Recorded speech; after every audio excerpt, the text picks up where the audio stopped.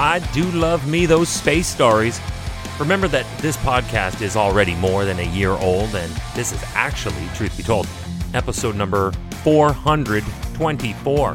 So there have already been some real doozy stories involving space. Hi, I'm Chris May, writer, producer, and host of This Day in Weather History, a podcast now in its second year from the Weather Network in Canada. Today is special, though, because it is another start of something great.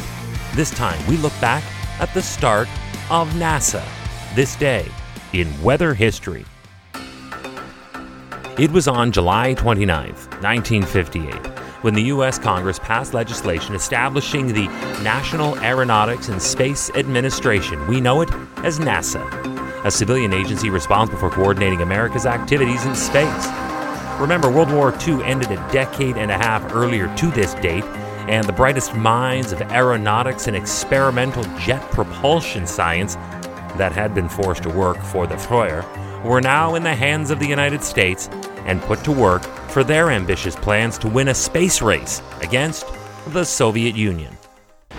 Now, we all know and have watched the hundreds of sponsored space expeditions that they have worked on, both human and mechanical, and we have marveled at what they have yielded as far as vital information about our solar system and the much vaster expanses of the overall universe.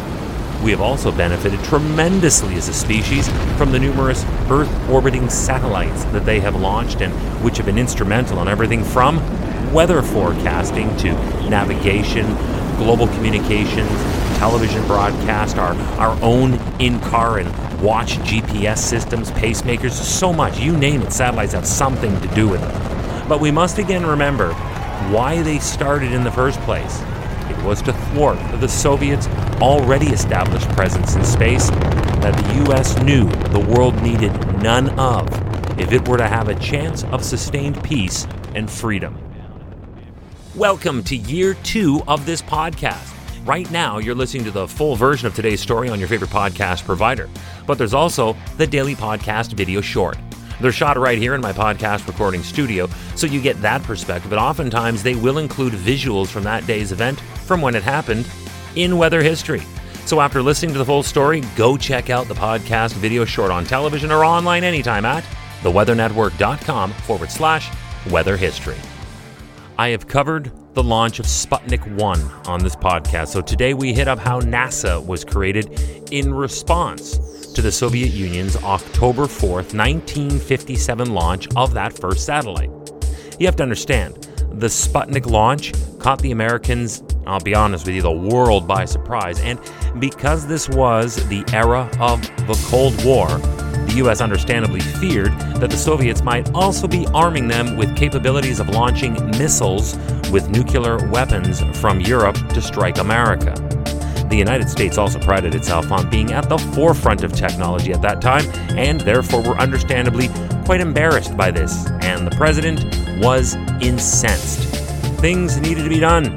They needed to be done fast to right this wrong. They immediately began developing a response, and inadvertently triggered the start of the U.S.-Soviet space race, easily the most exciting and innovative time to that point in the history of planet Earth. The U.S. rushed their first trial to launch when in December they attempted to send a satellite of their own into space. It was the Vanguard. But it was not ready for prime time, and it exploded shortly after takeoff. Back to the drawing board.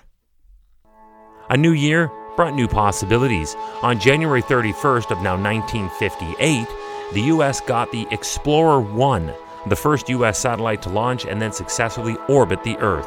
Success at last. Now to create sustainability.